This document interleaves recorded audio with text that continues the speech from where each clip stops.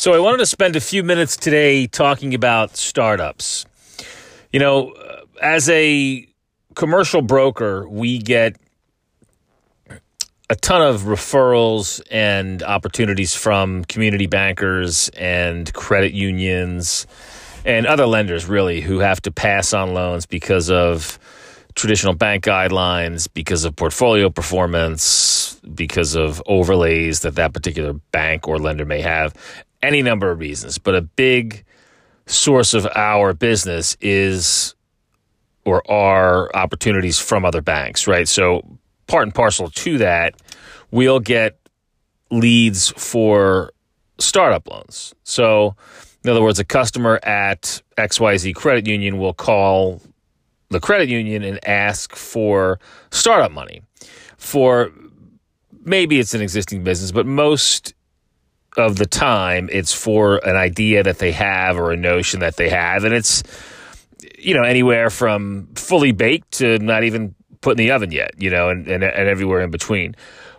One of the great misconceptions of small business lending is the fact that, or the notion that startup financing is readily available, right? If you Google startup financing and entrepreneurship, you'll find any number of websites and any number of lenders, especially the online aggregators, that will advertise startup financing, right? And that's very misleading and often a misnomer, right? It's a loss leader of sorts. It's a way to get you to the website, because although technically, yes, startup financing is available, we place our clients with lenders and with development companies and other entities that offer startup financing. We do it every day, but we specialize in that. And oftentimes we'll get the phone call and we'll take the call, and the expectation of the business owner is at a 100, and the realization of what is out there is at a 2. And that's often hard for them to reconcile. So to give you an example, we had a phone call last week, and the young lady had worked as a baker at a bakery. It was a locally owned and operated bakery in Massachusetts, and she had been there for 8 or 10 years, and was very good, apparently, at baking the goods that they sold at the bakery. And she wanted to open up her own place, and she had this loyal following, and she had the skill for it, and all kinds of positives, right, that she was eager to explain to me or to anyone else who would be in that position to perhaps secure her funds. Well, a few things with this particular example, this particular young lady. So she did have expertise in her field, which is wonderful. And she did have experience running a bakery, which once again is wonderful for the type of loan that she wanted. And she really just wanted seed money. She wanted something, anything, to be able to get her business off the ground. What she didn't have were 3 critical components to a startup loan, or to make you attractive to a lender or a bank that will even consider a loan request like a startup loan. Number 1, she had marginal credit, right? So she had, I think her credit score was in the low 6s. And to me and to us, I still think anything in the 6s is pretty good credit. There's a lot of good stuff there. Now, we have a different lens that we look through than most banks. Most banks, if you're in the 6s, it's marginal. To us, high 5s is marginal, 6 is pretty good, 7 is lights out. So, but I did explain to her that in terms of the, a lot of the community development corporations that offer these startup financing programs, they look for something in the mid 6s. Often the minimum is 650, 660, 680 even, for them to have a conversation about startup financing for you and your business. So that's number 1. She had marginal credit. Number 2, she had no reserves. She had no liquidity in anything, right? So she had no real savings, no equity interest in other properties that a lender could perhaps attach, no long-term savings, no stocks, bonds, mutual funds, etc. She really just had, a few bucks in the bank, like many people, right? She had a few bucks in the bank, and that's about it. And then thirdly, and most importantly, as it relates to startup financing, she had absolutely no way to service the debt. And as we were talking about the loan and the particulars, and we were just trying to get our arms around whether or not we could help her,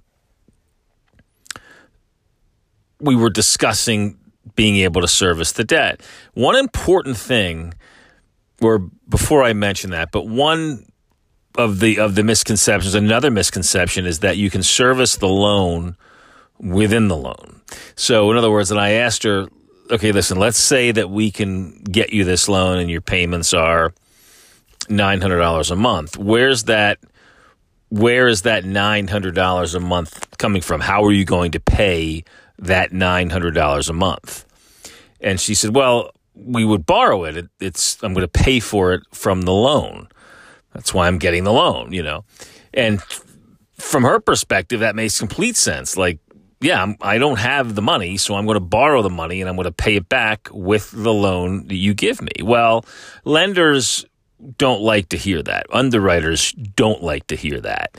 And they won't respond well to hearing that. So in other words, you can't service the loan. You can't pay for the loan with the loan. Now, while it's true that many loans offer interest reserves and payment reserves and other deferred funds at the end of the term and a working capital, cash out, whatever you want to call it, there are plenty of opportunities that lenders give borrowers to service the debt. But there's something in exchange for that. So in other words, if you get a bridge loan and you're at a certain equity position in the property, there are many lenders, well, not many, but there are certain niche lenders that will allow you to not make any payments. They'll bake all of them into the loan. But in the traditional startup financing world, that's just not an option. Now, so obviously she was not happy with that at all. I think we were the first ones to communicate that to her, unfortunately. But for her not to be able to service the debt somehow, some way, was the ultimate deal breaker, right? The ultimate tipping point to her not getting a loan. But that was layered with the fact that there were no assets, there were no reserves, there was no collateral, there was nothing to attach, nothing to hang our hat on, if you will, as a broker or a lender, and then the credit was marginal, right? So the analogy I always like to use, or one of them anyway, is can Bobby Brady win with a hole in his boat and no gas? And in this case, Bobby Brady didn't win. That's a very outdated Brady Bunch reference for those of you who appreciate a good pop culture reference. But anyway, in terms of startup financing and being able to service it within the loan, it's something that typically cannot be considered if you have nothing else to offer. And I'll also make this point that many of the CDCs or the community development corporations, the grant organizations, the folks that really are immersed in that world, and for the most part, that's who we work with, right? We work with the MSA-based, geographically based development entities out there that regularly offer startup financing. And for them, it's really about being able to service the debt. Now, that can be from anywhere. So let's say that I wanted to start a business detailing cars, right? And I had pretty good credit, and I've got a few bucks in the bank, and maybe I've got an old 401k plan. But most importantly, my wife has been a teacher in the Medway school system for 20 years, and she's making $150,000 a month, and we don't have any other debt except my harebrained car detailing scheme. Well, that's a pretty good loan if you're a community development corporation that handles the Boston Metro West area. Like, that's a great startup loan because we've got good credit, we've got good assets, we've got reserves, and we've got a spouse that will guarantee the loan and that will pay for it. So if you are thinking about getting a startup loan, you need to first think about and consider, how am I going to service the loan outside of the business? Because that'll be the first question after credit and assets and collateral. But the first and most important question after all of that will be, how are they going to service the debt? And if you can find a way to service the debt, we can generally find you startup financing with low rates and good terms and everything else that'll really give you a head start or a push for your business in the right direction. Now, a key distinction in all of this is that startup lending and startup loans are not created equal, unfortunately. So my car detailing example, that's one example. So imagine getting these two calls, or we'll go back to the baker, right? So imagine getting these two calls if you're a lender that typically will consider startup funding. The first call is the baker, right? So, hey, listen, I want to start a bakery. I have marginal credit, no assets, I don't own any other real estate, and I can't service the loan. That's option A. Option B, a phone call 3 hours later, is from Dr. Fillion. Now, Dr. Fillion and Dr. Burke have had a practice for many years. Dr. Fillion decides to open up his own practice and take all of his clients from the past 15 years over to that new practice. That's technically a startup. Call number 3. We've got 3 borrowers that have a successful engineering and architectural firm.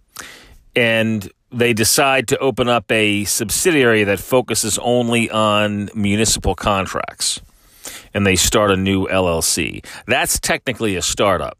So the question you have to ask yourself is, if you're the lender, if you're the entity that considers these startup loans, if you get those 3 scenarios, are you going to approve the baker, the doctor, or the architectural firm?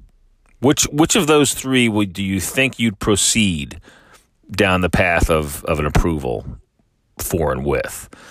Well, clearly it would be the latter 2, right? So if you're in a position to advise small businesses or potential entrepreneurs in this space, if you're a CPA, an attorney, a financial planner, keep that in mind.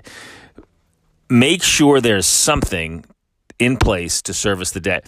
It could be anything. It could be a receivable. It could be a spouse's income. It could be a side hustle that everyone likes to talk about these days. It could be that. It just needs to be something to service the debt.